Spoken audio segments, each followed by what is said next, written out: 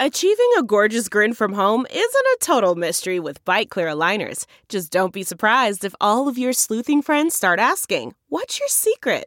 Begin by ordering your at-home impression kit today for only $14.95. Byte Clear aligners are doctor-directed and delivered to your door.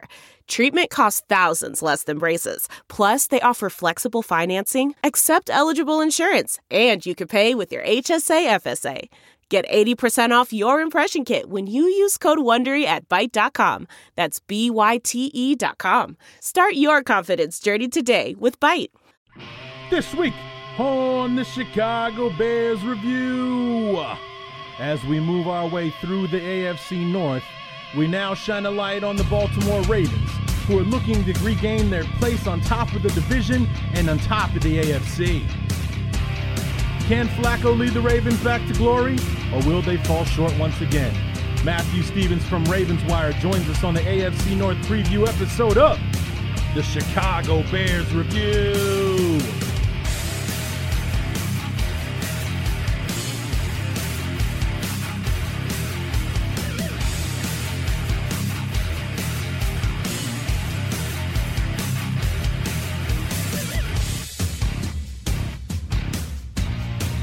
Three down, one to go here in the AFC North, or actually I should say two down with two to go, this being number three with one to go after this. What's going on, everybody? Larry D back, part 3 of the AFC North preview episode of the Chicago Bears Review, talking this time about the Baltimore Ravens, who finished second in the division last year, 8-8, got off to a wicked 3-0 start last season, and then it just kind of fell apart after that. Matt Stevens from Ravenswire.com of USA Today will be joining us here in a few minutes to go through that season and the offseason and to look ahead at the schedule for these 2017 Ravens. They had a very interesting offseason and one that you hear me talk about in the interview. I kind of mentioned how it mirrored the Bears in a way, whereas it looked like going into the offseason where the Ravens want to focus their interest is with Steve Smith retiring and the lack of running game, the third fewest carries in football last year. You want to look at a running back, maybe an impact player on the wide receiver front, whether in free agency or in the draft, and they did neither. I mean, does that sound familiar to you, Bears fans? You want the Bears to focus on the secondary, to get us an impact player on the defensive side of the ball. It was there to be had. This is one of the richest free agent, crops of defensive backs that hit the market this offseason. It was deep in defensive backs in the draft, and one of the best one in recent years was there to be had when the Bears were picking, and we didn't take him. We went the opposite way with quarterback, tight end, running back, so on. On the offensive side, when you wanted to see the Bears focus a bit more on defense, the opposite happened with the Ravens. You want to see the Ravens focus more on offense. Their first 4 draft choices, defensive players. And finally, the offensive player that they took was an offensive lineman, so nowhere near the focus of what they wanted to be working on. But they did have Jeremy Maclin fall in their laps. We were talking about that on the last episode, how he had just become a free agent. The Ravens were on his wish list, left Baltimore without a contract, went and visited Buffalo, ended up signing with the Ravens just a couple days ago, 2-year deal for Maclin. Now there's also talk about possibly Eric Decker joining the fold in Baltimore. So we also talk a bit about how Ozzie Newsome is either a mad genius or one of the most lucky general managers on the face of the planet to have guys like Maclin and Decker falling into his lap at this point in the offseason. And, also with some of his draft choices, I've seen that happen a million times where somebody that I wanted, somebody I thought would be good for the Bears, ends up falling into Ozzie Newsome's lap and he becomes somewhat of a stud for the Ravens. So, I mean, I've just seen it happen too many times. The guy's got the patience of a monk. You do not see Ozzie Newsome jumping up in the draft to go and get players. It just doesn't happen. He will sit and wait for them to come to him, and for some reason, they always do. So, I mean, it drives me crazy. So all the respect in the world that I have for Ozzie Newsome and what he's been able to do in his tenure with the Baltimore Ravens. Like, how does this keep happening over and over to the point where it's become like his reputation? Almost like he's a caricature of his former self as far as just waiting for these things to fall into his lap, but it keeps happening. For example, their third-round pick, Tim Williams, the linebacker out of Alabama, one of the best pure pass rushers in the draft, he gets him in the third round. And then to have wide receiver issues with Steve Smith retiring, Mike Wallace is getting up there in years. Brashard Perryman is only a third-year player, but like Kevin White, a first-round pick in 2015, has either been injured or unspectacular in his first couple of seasons. To have a guy like Maclin and Decker, proven veterans, granted with some injury histories, but proven veterans who are quality players to fall into your lap at this late juncture in the offseason. Just amazing. So, but hasn't pulled the trigger on Decker yet, but he does have Maclin. He is a Baltimore Raven. So just a couple of quick things we want to go over before we dive into our conversation with Matt. The Bears did close out their mandatory minicamp, so they are officially on vacation until things kick off at the end of July in Bourbonnais for training camp to get everything underway. So pretty much nothing going to be happening in the world of the NFL for the next 6 weeks except these shows. So please come back and keep listening. The Pittsburgh Steelers are up next after we get done here with the Ravens. But one thing interesting, a headline that's kind of been out there the last couple of days about Leonard Floyd and the fact that he suffered 2 concussions last year. The second one happening in the Week 16 matchup. I think it was Week 16 Green Bay. I think it was. I don't remember. But second to last game of the season, he decides to crash head-on into Akeem Hicks. Gave himself a concussion, didn't play Week 17 against the Vikings. Not that it would have mattered, but said it took him 2 months to be 100% after that concussion. So 2 months, it's late February, early March by the time he's been able to shake the cobwebs loose and he's able to have his bearings about him. He said that, the way that he thinks and the way that he would talk to people changed. Like he would be sitting there talking to you, then all of a sudden he would just kind of drift off into space. Not exactly something you want to hear from somebody who has to run head first into people for a living. So, basically to sum it up, he's doing fine now. He's 100%. He's raring and ready to go. And the Bears are looking to basically teach the kid better technique, because both times that he got himself hurt, he led with the crown of his helmet. Basically, he put his head down and drove it into whatever he ran into. I think both times it was Akeem Hicks. It was kind of friendly fire that knocked him out both times. Also, if the reports are true, he's put on anywhere from 15 to 20 pounds of muscle this year. So he's got a little bit more cushion. Obviously, that cushion doesn't go into your brain or anything, but when you're a little light in the ass, things like that tend to happen to you, which he definitely was last year. I mean, this is a defensive end / outside linebacker that was struggling to stay above 240. There are some things that are too good to keep a secret. Like how your Amex Platinum card helps you have the perfect trip. I'd like to check into the Centurion Lounge. Or how it seems like you always get those hard-to-snag tables. Ooh, yum. And how you get the most out of select can't-miss events. With access to the Centurion Lounge, Resi Priority Notified, and Amex card member benefits at select events, you'll have to share. That's the powerful backing of American Express. Terms apply. Learn more at americanexpress.com/withAmex. The comfort of your favorite seat is now your comfy car selling command center, thanks to Carvana. It doesn't get any better than this. Your favorite seat's the best spot in the house. Make it even better by entering your license plate or VIN and getting a real offer in minutes. There really is no place like home. And speaking of home, Carvana will pick up your car from yours after you finalize your offer. Visit Carvana.com or download the app and sell your car from your comfy place.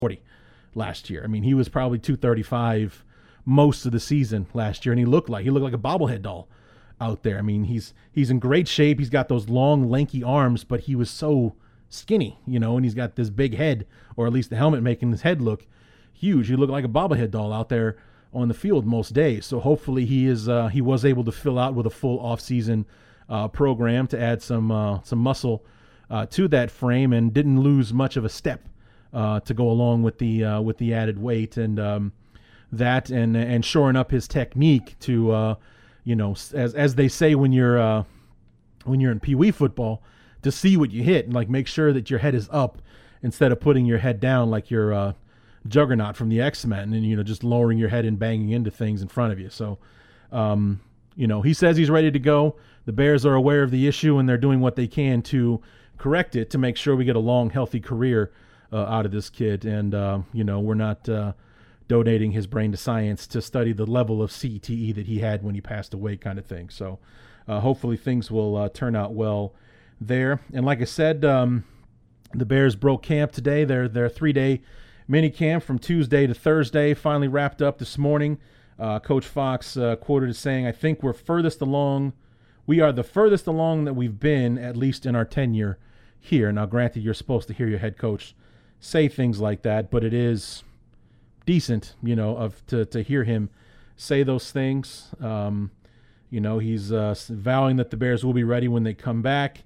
The one big thing that I guess we as Bear fans will need to watch between now and training camp, not that it's really anything to be concerned about, because with the current structure, it really hasn't been an issue. Joey Bosa last year was the exception, not the rule. But Mitch Trubisky, the number 2 overall pick and our quarterback, still hasn't signed his rookie deal yet. So I'm sure that that's probably more of a language thing than a numbers thing because of the rookie salary cap. But hopefully they'll get the language together. We've got like 6 weeks between now and training camp starting at the end of July. So if I'm not mistaken, everybody else is signed. I think Trubisky's the only one out there as far as the Bears rookie class is concerned. So nothing else really going on as far as I can see in the world of our beloved Chicago Bears. Like I said, they broke camp. Hearing things like Tariq Cohen was noticeable on the field, and not to sound like an insensitive prick, but he's 5'6", and those things tend to grab your attention when they're moving around the field. So, when you're looking at one of the Lollipop Guild running around the field, it's gonna steal your glance. It's one of those things. It's like watching something moving around in the tall weeds. You just can't wait to see what it is when it comes out the other side, kind of thing. You can see it kind of moving within, and you're waiting for it to finally come out and reveal itself. And and it's an alien that's running around. Like, have you ever seen Signs, the movie? The alien that comes out of the corn stalks and stuff like that. It's a great movie, actually. One of the last movies that M. Night Shyamalan made before Split that didn't suck. So, but that's just my 2 cents on that. So I'm in a mood today. Can you tell? A little bit upset, to be honest with you, and I'm just going to share this with you. I know some of you have told me not to do this, but I have to make note of it. The connection between myself and Matt wasn't the greatest. I think it's on my end, to be honest with you, as far as I'm calling him from Skype, and I think maybe it was an internet issue, but we had some gaps in there, and you'll hear it. So I just wanted to make you aware that I am aware of it. So, I do my best to edit the gaps out to try to make the conversation sound as coherent as possible, but I can only do so much. So, but I was a little upset. We were having a great conversation, and we kept losing bits and pieces of it because of the technical issues. So one of these days, I'm going to have a technical issue-free episode, and one of these days I'll figure out how I can do that so I can stop talking about it, for one, and we can just have a show and get on with business. You know what I'm saying? Anyway, speaking of having conversations, Matt Stevens was a great guest on the show. I look forward to having him back week number 6 when the Bears and the Ravens play this season, this time in Baltimore. The last time we faced each other was you guys remember, in 2013, that was the rain delay game where they actually suspended play for like 2 hours, and the Bears and the Ravens playing that quagmire of a football field because the rain just ravaged an already crappy Soldier Field turf situation. The Bears ended up winning, I believe, in overtime in that game. And the couple things I remember about that game, one was the rain, the situation. It was like an hour and a half, 2 hour delay because of lightning and everything. And the other thing was David Bass, if you guys remember that name, David Bass intercepting a pass for a touchdown, I believe, to help the Bears win that football game in 2013. That was in Soldier Field. So the last time that we were in Baltimore, we got our asses handed to us in 2009. So we'll see what we can do about avoiding that this year. And but I enjoyed talking to Matt. Great sense of humor, and definitely knows what he's talking about. So we'll step aside and welcome Matt Stevens from Ravenswire.com to talk about the 2017 Baltimore Ravens. The sisters are in to check the front line. Seemed I spent the 80s in the Haiti state of mind. Pass me in the classes for electroshock. Straight incarcerated. The curriculum to self-block. I'm swimming in half-truths in the And as we move along, our preview of the AFC North, here we are, part number 3, with last year's second-place finisher in the Baltimore Ravens. And to help us preview these Baltimore Ravens, we got Matthew Stevens from Ravenswire.com here to help us with that. And Matt, welcome to the Chicago Bears Review. Oh, thanks for having me.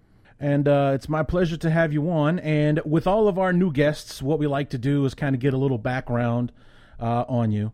And what, especially for someone who is a fan of teams like the Texans or the Panthers or the Ravens, and, teams that really, for the most part, I mean, I'm 39, so the Ravens didn't exist when I was a kid. The Panthers didn't exist, the Texans, so on and so forth. So how does one become a fan of the Ravens? Are you from Baltimore and you finally had a team show up, or were you a Colts fan and they left and then the Ravens came into town? How did you become a Ravens fan? Well, I'm 30, so just like you, when I was a young kid, Baltimore didn't have a team. Of course, you hear from the elders of the Colts, and they're leaving in the middle of the night, and the sour grapes that was there. Right. But when Baltimore finally got a team, it was kind of just a huge thing that just the city rallied around the Ravens and picked things up. Now, if you're a fan of other teams and you want to know why you should root for the Ravens, I mean, in 20 years. I think this is their 21st year of being in existence. They've won 2 Super Bowls. They've been to numerous AFC championship games. They kind of epitomize a lot of what is old school football in the fact that they're hard running. They're going to stick with that run, the power O a lot of the times, and a Mackey in the mouth as much as possible. That type of thing. And I think while they don't make for high flying, exciting games, new fans aren't exactly big on that slow pace. I think the older fans, the ones that have been around the NFL for a little while, appreciate that cold weather, snot rocking type of football that used to be in existence and isn't so much anymore. Well, not to mention the rivalry that they have with the Steelers is one of the premier matchups in football. Absolutely, I think probably the 2 games that they play every single year, sometimes 3, if it's a good year for both teams, right, are easily the top 5 games in the top 5 games throughout the entire NFL. Those are always good. They are always hotly contested until the final seconds. Regardless of how either team is doing record-wise, they're always going to be a good game. So those are always games you should watch, regardless of who you root for. Right. Yeah, absolutely. I always look forward to them, especially when they manage to get it onto a Sunday night or something like that. It's always a good watch, especially on the national TV games. So, do you have a favorite Ravens moment? Is it Super Bowl 35? Would it be winning in 47? I mean, which one? I mean, what is a favorite Ravens moment for you?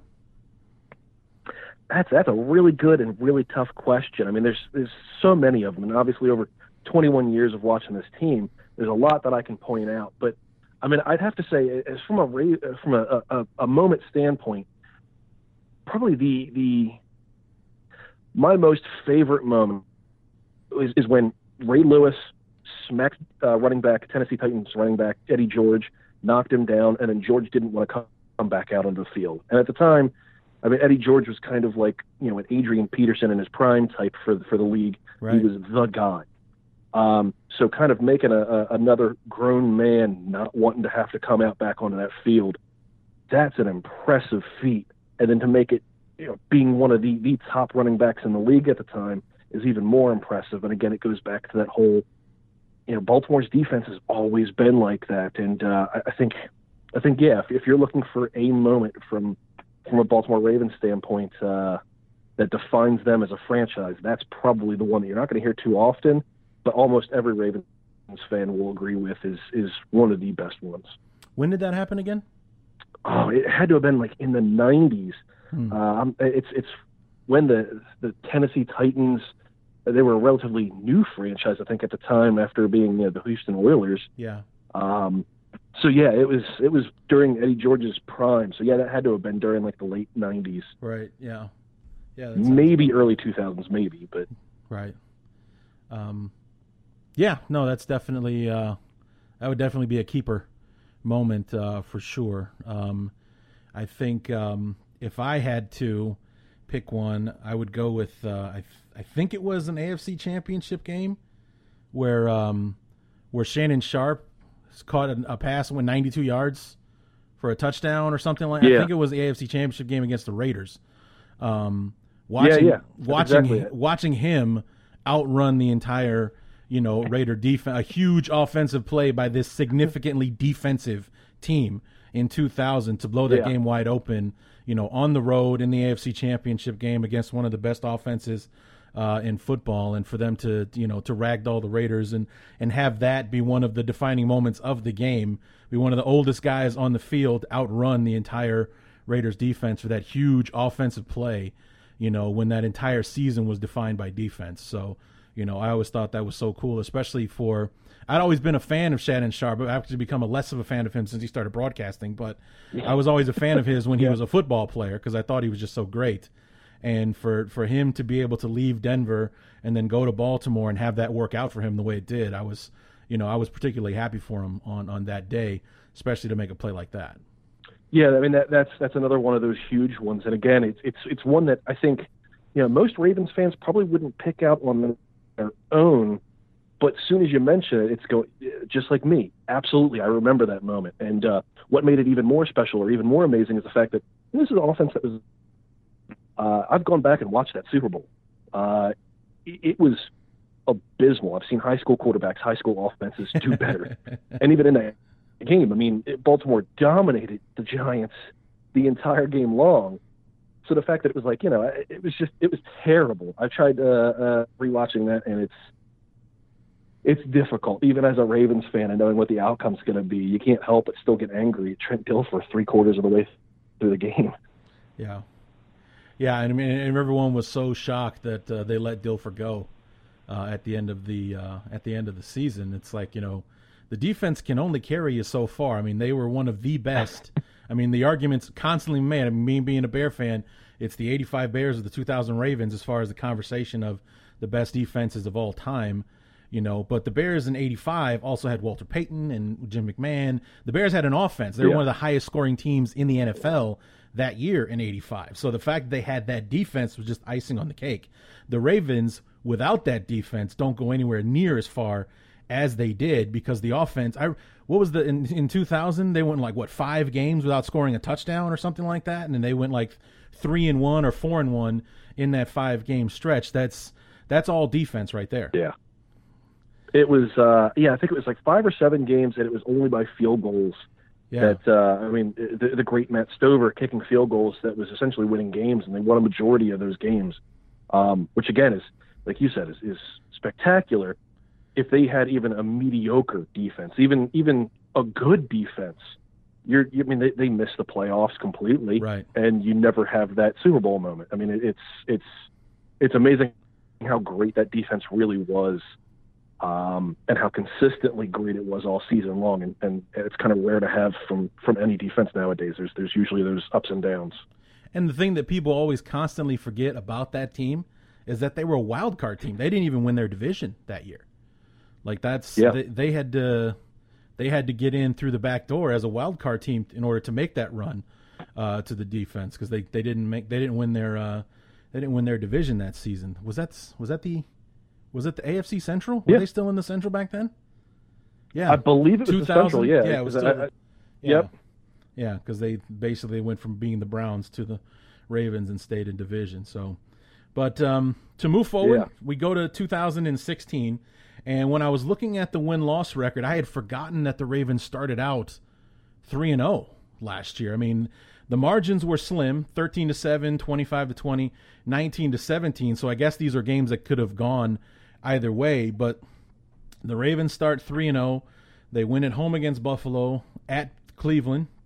No big surprise there. And then at Jacksonville. And what's significant about those two road wins is that they were the only ones the Ravens had all season. They went 0-6 on the road the rest of the way. It's like they were great at defending the home turf, 6-2. And then after winning those first two home games against two of the worst teams in the AFC, they went 0-6 the rest of the way. And that's why they ended up being a 500 football team, is because they couldn't win games away from home. Yeah, it's. I mean, the Ravens have always been significantly better at home than away, but you kind of got the biggest taste of that 2016, where they couldn't really beat anyone away from home, and it was kind of nasty. I mean, even including like a team like the New York Jets, they lost to at the New York Jets. So if that doesn't kind of tell you a little bit about what happened last season, I don't know what does. Well, I mean, I'm sitting here and I'm looking at the schedule, and like I said, with the first three games, 13-7, that's a one-score game. 25-20, one-score game. 19-17, those were the three wins. But then you lost four in a row after that by 1 point, 6 points, 4 points, and 8 points. So again, one-score games. Were the games that close, or it's what was the reason for those for those skid? Because everything kind of came in bunches. You get the 3 wins followed by 4 losses, and then after the bye, you won 4 out of 5 before finishing the last 4 weeks. You lost 3 out of the last 4, and that's because weren't the Ravens in the playoff discussion before those last 4 games came about? They were. Had they beaten the Steelers, I believe it was, they were in. Mm. Yeah, because the only game, pretty much like the only game on the entire schedule that wasn't close or within a score or something like that was the Week 17 loss against the Bengals. They lost 27-10 in what proved to be a meaningless game anyway, because I guess they were out of the playoff hunt at that point. Anyway, but that's the only game that wasn't close. Everything else, aside from there, because they had 2 big wins, one against Cleveland, one against Miami, huge margins of victory, but everything else was close. So at least the Ravens made it interesting, where everything was close or within a score or 2 scores at the most. But 6-2 at home, 2-6 away, pretty much defined why the Ravens were a 500 football team. Yeah, and it's that type of thing. It's like I said, it's always kind of bugged them over the last decade now. Is on the road. They've always been really difficult and difficult to win. But I think one of the biggest things is they play up and down to their opponents. Yeah. There are a lot of teams. You saw that last season. Yeah. You see a lot of teams that are guilty of that for a while. That was the big knock on the Falcons there. For a while, they could go round for round with some of the best in the league, but if they played, a lesser than, or when the Buccaneers weren't bad, they would go knock down dragouts with the Buccaneers for some reason when they should be blowing them out by 30 points. Yeah, exactly. And again, same thing when you're talking about the Ravens last season. I mean, Week 3 against the Jacksonville Jaguars, 19-17. You should kind of blow out the Jacksonville Jaguars by a fairly decent amount. Yeah. Cleveland Browns, 25-20. Again, I mean, you're more than a 5-point better team. But then Week 4 against the Oakland Raiders, 27-28. I mean, that's you can't win to the Cleveland Browns by 5 and then just barely squeak by losing to the Oakland Raiders, who at that point were one of the hottest teams in the league early in the season. Yeah, for sure. Just a weird thing that the Ravens typically do when it comes to that type of stuff. Yeah. So what were some of the things that did plague the Ravens? When I was doing some research earlier today, and we'll talk more about this when we get to the offseason, but the one thing that they mentioned was that the Ravens ran the ball the third fewest times in all of the NFL? Was that an injury problem or a talent problem? It was kind of a little bit of each. So along the offensive line, you've got Marshall Yanda, the right guard. He had injured his shoulder and was ultimately pushed to left guard just to kind of stick it through the season, because that's the type of player Yanda is. But when he's healthy, he's the best right guard in the game, and potentially one of the best top 3 offensive linemen in the NFL. Even pushing him over to the left-hand side, he was still really, really good. But, when you lose ultimately your biggest guy on the offensive line, that's going to sting. And then in addition with that, they were pretty abysmal across the board when it came to running the ball. And the reason why they didn't run the ball as often as they normally had is because they weren't hitting 4 yards a carry. They were beyond or below that. So when you're not able to run the ball effectively, ultimately they kind of stuck it in Joe Flacco's hands, which has its pluses and minuses. And I mean, Ravens fans will stick up for Flacco all day, every day. But you give him a bunch of times to throw the ball, but as happened last season, you're not exactly going to get that huge separation in terms of touchdowns and interceptions. So it was kind of if they couldn't run the ball effectively, if they couldn't go ahead and bully defenses in front, everything just kind of crumbled a little bit. And I think you saw that as the season kind of wore on.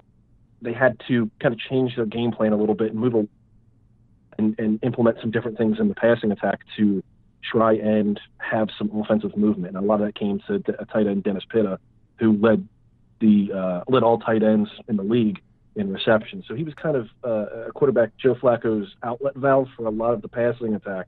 So when they couldn't run the ball, it kind of went through Pitta, which sounds great in theory, and it's great to have a guy that you can kind of rely on in the passing attack, give you a full-fledged offense to kind of do anything with. So about the midway into the season, that's when I start kind of changing things up and going more to Pitta, which helped, but wasn't everything they needed it to be. So, I mean, how was the overall injury bug with the Ravens? Because if I'm not mistaken, that's what killed 2015. You guys were 5-11 that year. Flacco went down with the knee injury. I know Steve Smith was one of the significant injuries that happened. Wasn't that the other time that Pitta hurt his hip? For that was like 2014 and 15 that he hurt his hip, right? Yeah, I believe he hurt his hip in 2014, and it kind of took him through 2015 to get himself ready. Oh, wow. Okay. After that second hip injury. So, yeah, it was – he started, I think, 4 games, I believe it was, off the top of my memory. He got 4 games in, and that's when he hurt the hip through a non-contact injury. But, injuries have killed this team for the last 3 seasons, especially if you look at the secondary defensively. I mean, for the last 3 seasons, they've essentially pulled people. If you got 2 feet and can fit into a helmet and pads, we're going to throw you back there at cornerback by like week 8. It's gotten pretty bad in regards to that, which is why they've done so much this season.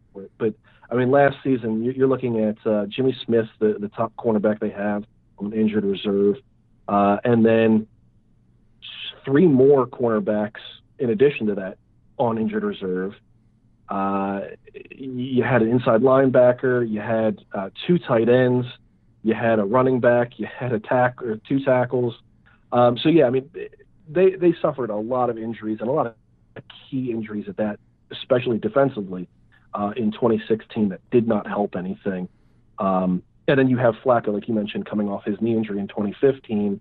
It takes a full 12 months just to get back to where you were. Sure. And even then there's the mental game to play on top of that. Right. So he kind of, he had one of his best seasons statistically, but you could see that something wasn't he wasn't 100% by that point. He is now, but last season, you're still trying to get back up to that. So even though he wasn't an injury last season, that kind of still counted. Sure.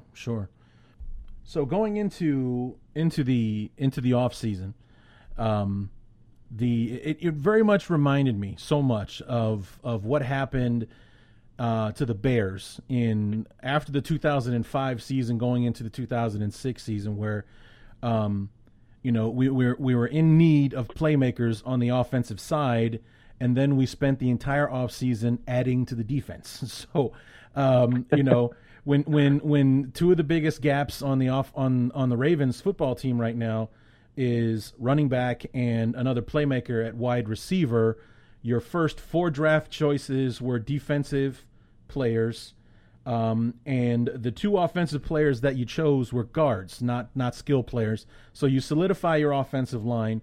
You try to make up for the loss of Jeremy Zuttah, who you traded away to the 49ers, to Rick Wagner, who signed with the Lions, so I get to enjoy him in division for the next several years. But, and then your free agent moves on top of that.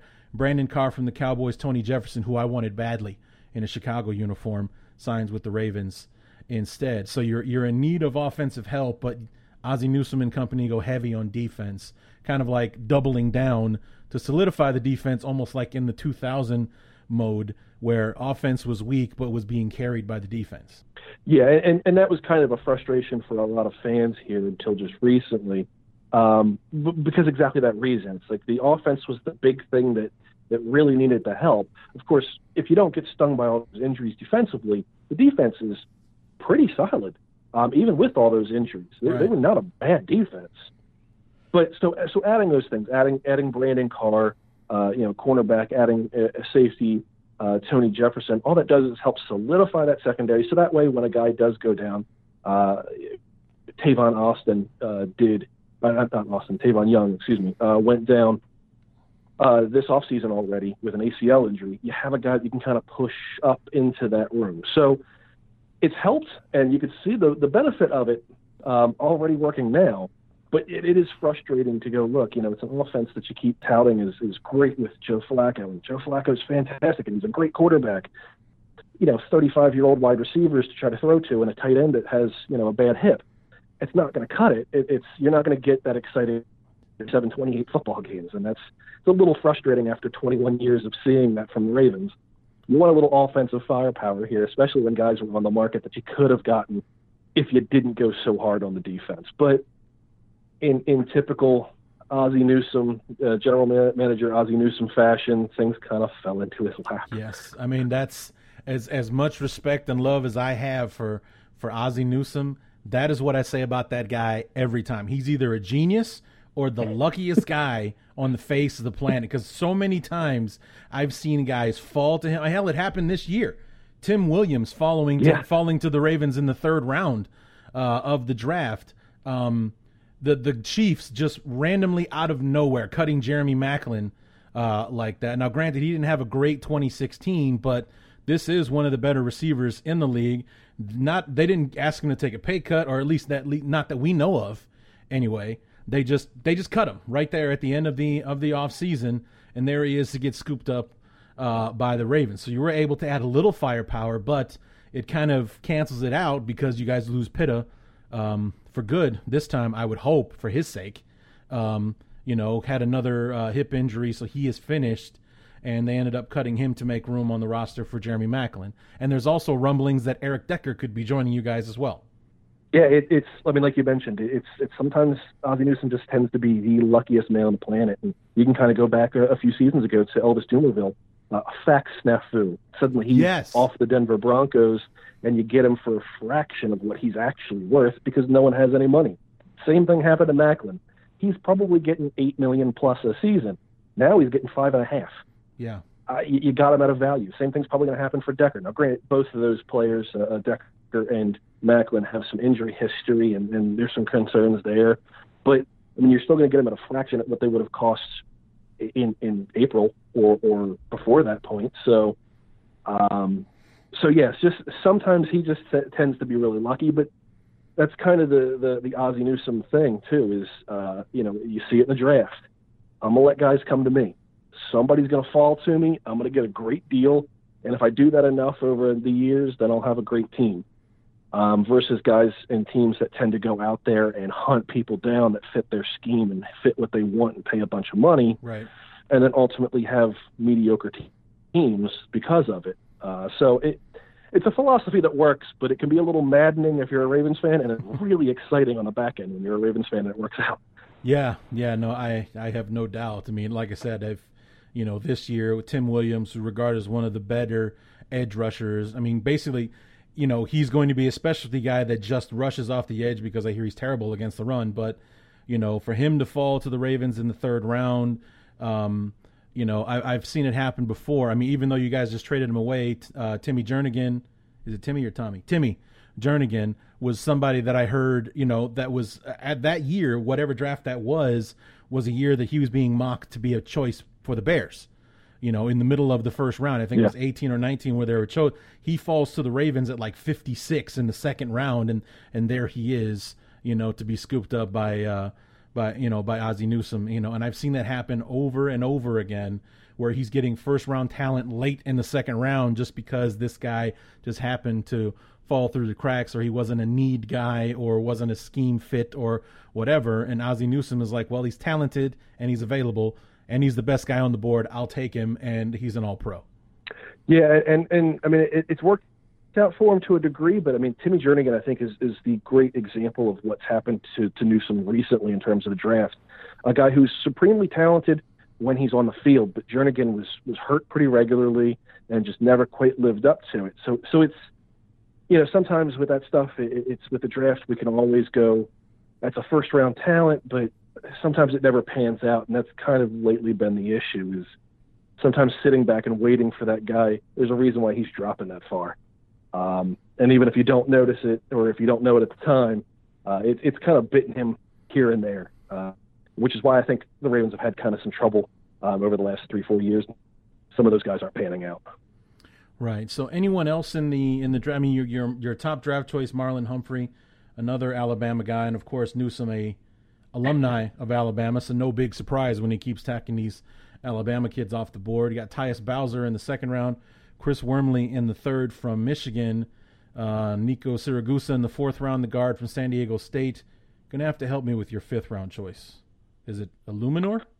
I was going to say, I'm never going to be able to pronounce his name. Guard from Texas A&M. Illuminor? Something like that. That guy.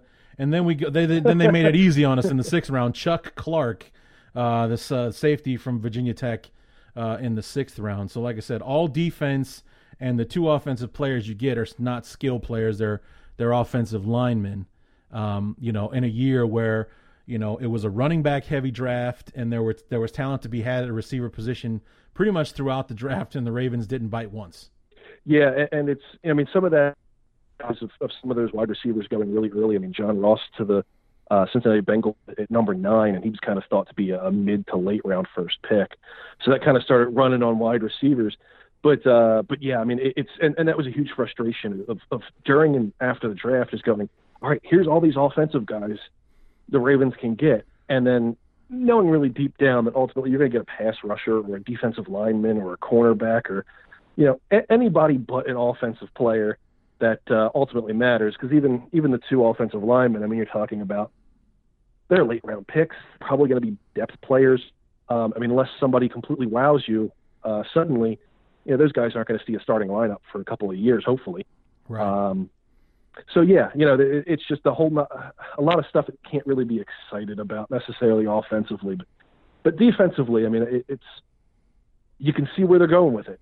It's another cornerback, and hopefully Smith, and then also provide a little bit of depth to a secondary that's itself healthy, and then pass rushers, guys to hope during his 15th season in the league. He's not going to be around too much longer. You need to have a backup plan there to eventually take over for him, and then also to take over for Elvis Dumervil, who they waived this offseason. Right. So you can see the plan kind of working, and it's difficult to be entirely pessimistic or optimistic about the draft at any point right now. Right. Because you guys got some great value. It's just, not in the positions that you were looking for. Like you didn't get you didn't get that value receiver or that running back when you could go into the third or fourth round and still get a quality running back, and the Ravens didn't bite at all on it. I mean, it basically, your draft was the reverse of what I wanted the Bears to do, which was to go heavy on the defense, to do this, to build up the secondary, to strengthen that up, to get some help off the edge and stuff like that. And instead we went quarterback, tight end, running back, wide. It's like, okay, great. So we I don't know. so frustrated with the way the draft. I mean, and of course you're hearing that these rookies are doing great things, and that's fine. In OTAs when everyone's in shirts and T-shirts and shorts and everything, it's not too hard to be amazing when you're not getting hit. But the real test comes later, and the other thing is that we're in rebuilding mode. We need impact players now, and we just did basically an entire draft of people that probably won't make an impact until next year at the earliest. So that's what was so frustrating for me, was that, number one, I wanted defensive heavy, and we went offense, except for, I think, we drafted a safety in the 4th round, kind of like with the Ravens. We made our first – they made their first offensive choice in the 4th round when you wanted to see some help on the offensive side.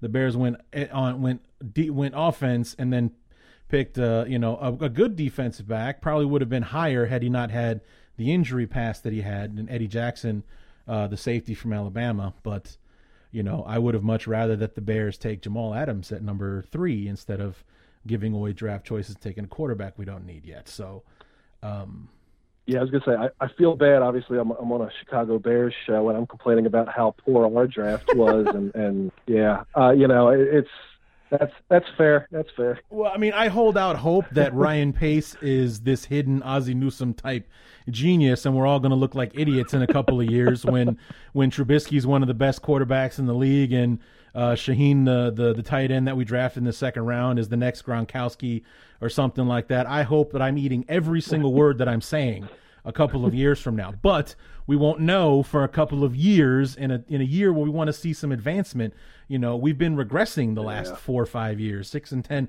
5-11, 3-13 last year, and a bad 3-13 too. It wasn't a competitive, we were almost 7-9. It's like, no, we sucked last year. We were bad, and we needed to improve. And in a year where we needed impact players, the Bears got a lot of depth, but no starters.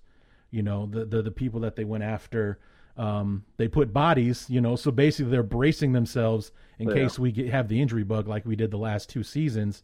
But the quality is not better than the quantity that they got. So that's just. I'll end my rant because this is supposed to be the Ravens show, not the whine about the Bears show. We'll save that for the end. But so moving forward into 2017, we take a look at the schedule. The first 8 games, or the first 9, I should say, are like the Bears' first 8 games. You rotate between away, home, away, home, away, home. The first 9 games are all. You're at Cincinnati, home for Cleveland, at Jacksonville, home for Pittsburgh, at Oakland, then you're home for Chicago, at Minnesota, home for the Dolphins, and then at Tennessee before a Week 10 bye. Are you a fan of the rotation, or would you like to see some homestands in there? I actually like the rotation. I mean, after seeing guys go on the road for so long over the last couple of years, and they had the Ravens had a big West Coast trip. I believe it was 2 years ago. It's kind of nice to have that back and forth a little bit. It's as long as there's no huge stretches where they're away and on the other side of the country or in specifically terrible climates. It's kind of nice. I think players can kind of rely on being home more regularly. I think they're going to play a little better because of that. And I think ultimately, the bye week is in Week 10. I think from a schedule standpoint, I don't think you could have asked really for a better schedule if you're Baltimore. Yeah, and the other thing that I'm noticing, even though it's home away, aside from the trip to the UK, Week 3, when you're the road team against the Jaguars. Well, actually, I take that back. You have to go to Oakland to play the Raiders. I was going to say that, at Cincinnati, at Minnesota, at Tennessee. These are not huge road trips. You're not going 3,000 miles, 4,000 miles across the country, but you are doing that against the Raiders Week 5. So that's the toughest road trip, I think, because the Raiders are a decent football team. Hopefully they will be again this year as far as being a one and done. I'd hate to see that happen to them. But, you have the Raiders on the road, and then, they're not big road trips at Tennessee, at Minnesota, at Cincinnati. So starting off with 2 division games, those are the big ones right off the bat. At Cincinnati versus Cleveland there to get started. So there's no sleeping on this schedule because you got those division games that come right up right away. Yeah, and you know what? I'm kind of a big fan of that. I mean, you got the Cincinnati Bengals. It ended with the Cincinnati Bengals last season and ended badly last season. So This is your chance. If you're the players that were on the roster last year, you get a chance to kind of take Cincinnati, and they haven't done much this offseason. So, hopefully you're a better team than them just on paper to begin with. And you can take off a little frustration of, hey, you weren't the reason why we missed the playoffs last year, but still, take it. And then after that, you get the Cleveland Browns, which, while it's a division game, it's going to be harder. It's still the Cleveland Browns. Nobody's going to cry for Baltimore facing them twice a season.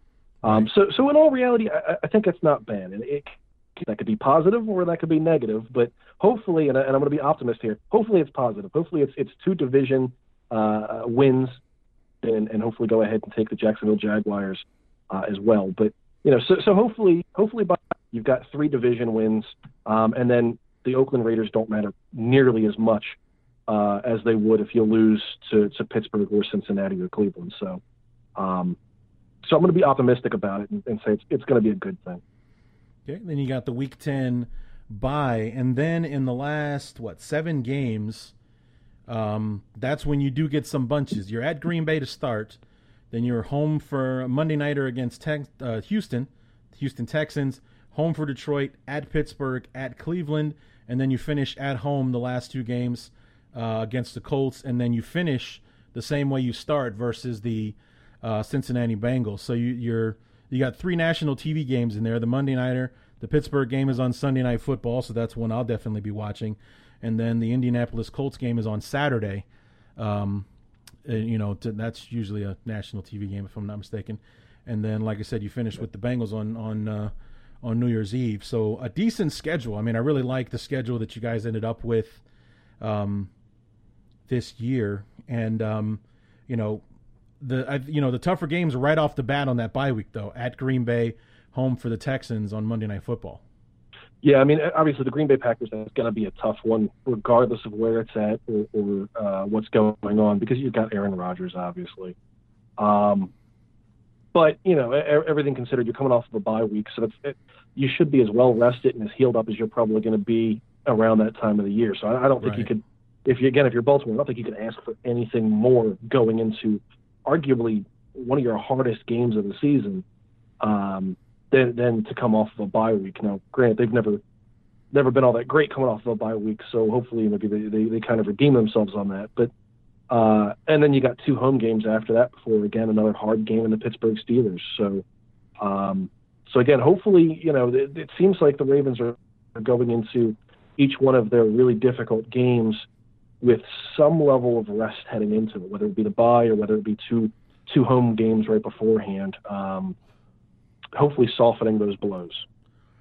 Yeah, and now that I'm looking at the schedule, it's 3 out of 4 division games to start the season and 3 out of 4 in division to end it. So, I mean, you're basically sandwiching the rest of your schedule between these division games at the front and back end of the schedule. So, I mean, you've got your rematch with Pittsburgh, your rematch with Cleveland, your rematch with Cincinnati, and you've got the Colts in there in the last 4 games, and then the Jacksonville game in the UK between the Cincinnati, Cleveland, and then Pittsburgh after Jacksonville. So, I mean, there's really no sleeping as far as cruising in the schedule where, you've got this point where you can, put it on autopilot and expect to get a win or two. The division games, because they are division games, are always going to be the tougher ones, and that's how you start and finish the year this year.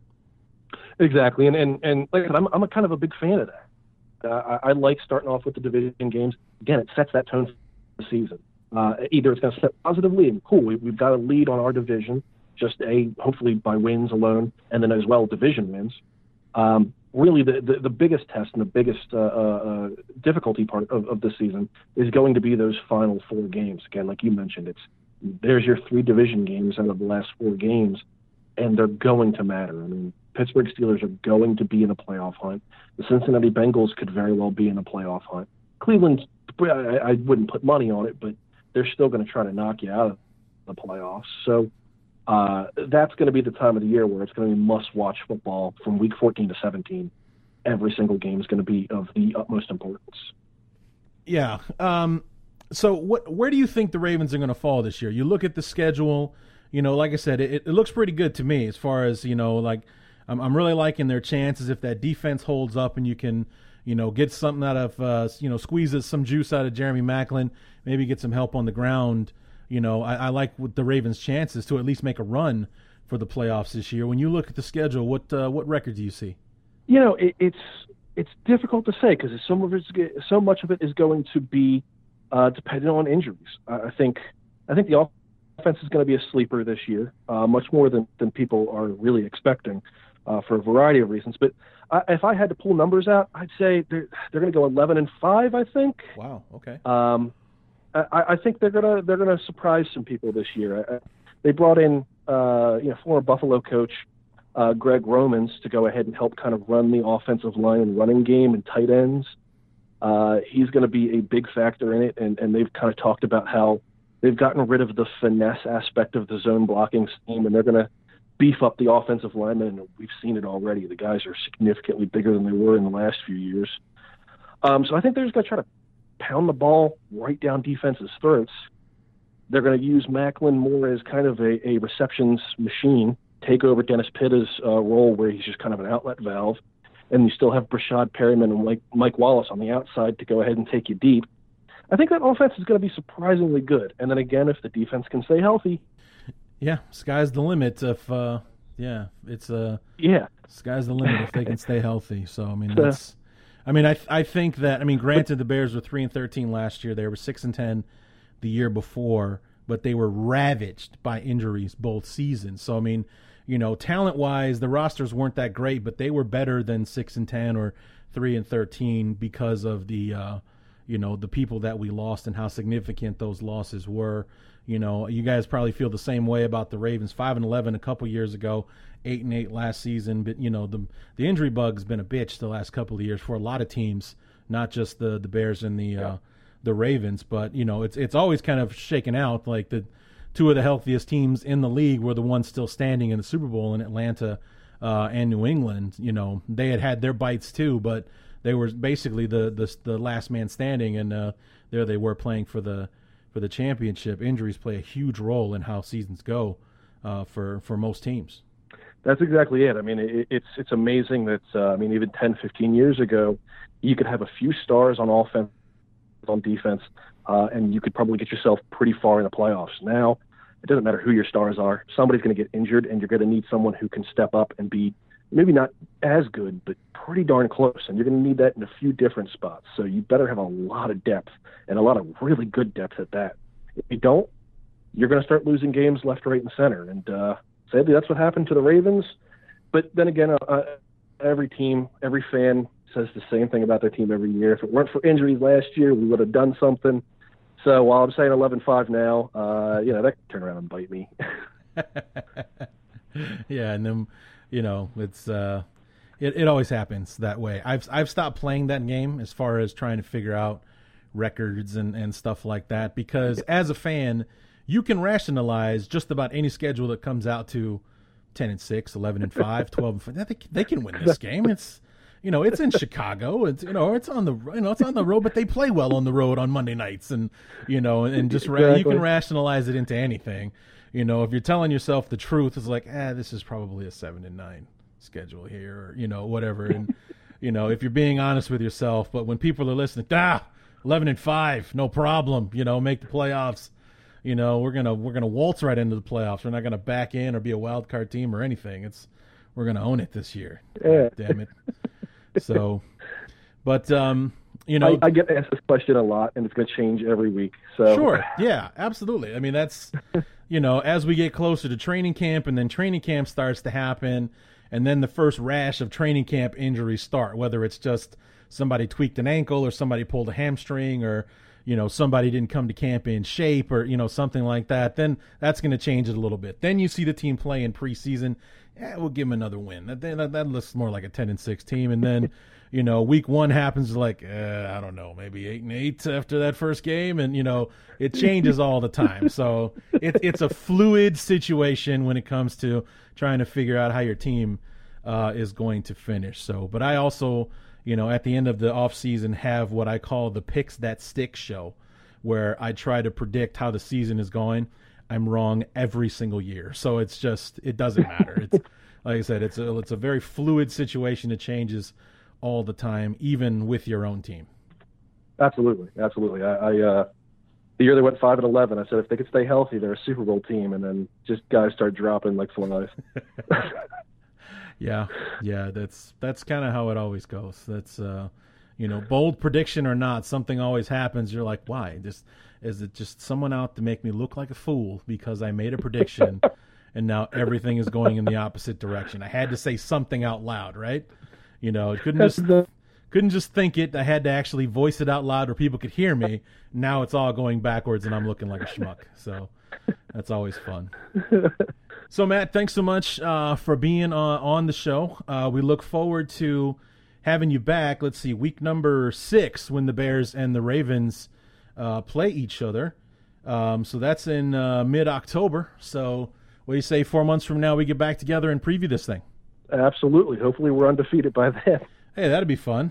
Week number 6, and got some decent teams taking the field in mid-October. That's nice when the weather is perfect outside that time of year. So it'd be nice to have it go down that way, for it to be one of those nice, meaningful mid-season games. It'd be nice to see that, as opposed to, hey, it's the 2-4 Ravens against the 1-5 Bears, and we're only watching because we have to. So.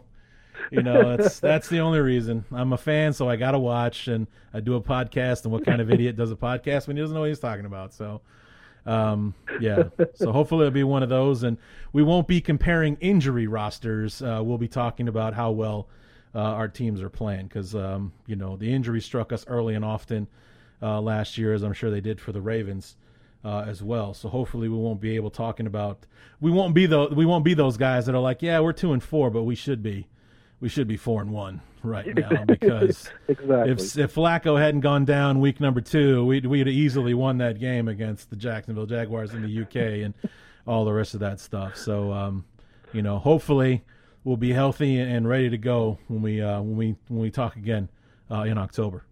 Perfect. Sounds like a plan. All right. So where can we find you, Matt? I understand you also do the Bengals Wire as well. So ravenswire.com and bengalswire.com. Depending on who you fancy. And then you can also catch me on Twitter. It is Matthew S_NFL. Or, again, I believe it's the Ravens Wire, and then the Bengals Wire on Twitter as well. So you can catch us there, or search for us on Facebook, either one of those sites, and you'll find us. Awesome. Well, Matt, thanks again for being on the show. We look forward to having you before week number 6. Awesome. Thanks for having me. All right. Matthew Stevens for RavensWire.com, also BengalsWire.com, and you can find him on Twitter as well, helping us preview the 2017 Baltimore Ravens.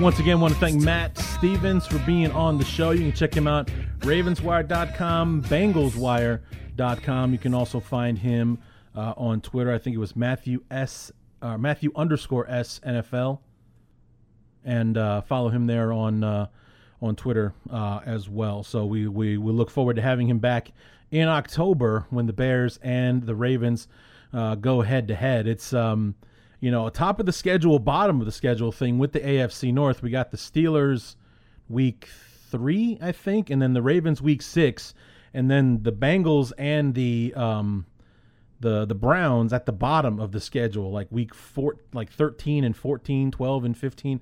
So I think 16 actually for the Browns. Week 16 is when we see them again. So it'll be like I said, sandwiched in between the top and bottom half of the schedule. So but we look forward to having Matt back on the show. But as we close the book on the Ravens, we move on to the Pittsburgh Steelers, last year's division winner. Went to the playoffs and made a run for it, but ultimately fell short in the playoffs against the It was the... Did they lose to the Patriots? Damn, I'm going to have to look that up. I should probably know that, but I definitely will when we have Jeff Hartman from Behind the Steel Curtain from SB Nation on the show. Hope to get him on Sunday, Monday, Tuesday, somewhere in that area to try to keep the window between shows as short as possible. And then once we're done there, we move on to the AFC South, and Brian Beversluis from Catch Scratch Reader will start things off in the NFC South with the Carolina Panthers. And then we move on to as far as the order of finish, we go Panthers, Saints, Buccaneers, and then obviously the Atlanta Falcons before we close things out with our NFC North brethren and the Packers, the Lions, and the Vikings. So, moving things right along as here we are. It's already, we're already getting into the second half of June. Like today is the 15th. Tomorrow we will officially be in the second half of June on June 16th. So it's going by quickly. It'll be here before you know it. I saw on Twitter earlier today, I don't remember what it said, how many days between now and training camp. I think it was in the 40s, like 41 days from now, the Bears start camp in Bourbonnais. The number that I do remember for a fact, 87 days from today, Bears-Falcons on September 10th. So 87 days, 87 Muhsin Muhammad days between now and the start of the 2017 season between our Chicago Bears and the defending NFC champion Atlanta Falcons. So, 87 days, tomorrow to be 86. By the time most of you are hearing this, 86 days from June 16th is when the Bears and the Falcons will kick things off. So looking forward to that. And if you have, more recent memory, or if you want to punish yourself, 87 Kellen Davis days from now until the beginning of this. God, did that guy suck. Oh my God. You want to know what pisses me off about Kellen Davis? That bastard he's a Super Bowl ring. He has a ring. I don't remember if it was because he was on the Seahawks or if it was the one of those two. He was like the fourth tight end on the Broncos or the Seahawks, and he's got a Super Bowl ring, to add to his NFL resume, which is not impressive at all. But he's got a ring, and people like Brian Urlacher and Lance Briggs don't. So, because life is fair, kids. It's fair all the time. So, anyway, when we come back, Jeff Hartman from Behind the Steel Curtain will be joining us to preview the Pittsburgh Steelers. And then, like I said, we go from there on to the NFC North and finish things out with onto the NFC South, then onto the NFC North to finish things out before we focus solely on our beloved Chicago Bears. And I'm still trying to decide who it is I want to have help me out with that this time around. So I'll see if I can get some new blood in here, or if we'll go back to our good friends Lauren Cox, maybe get Jeff Dickerson back, maybe even Ron Rugg, if he's still alive out there somewhere. Haven't talked to Ron in a while. Maybe he'll want to help out with the show this year. So we'll have to wait and see. So anyway, the next time we talk, finishing out the AFC North with Jeff Hartman and Behind the Steel Curtain with the Pittsburgh Steelers. So until then, my name is Larry D, and this has been the Chicago Bears Review.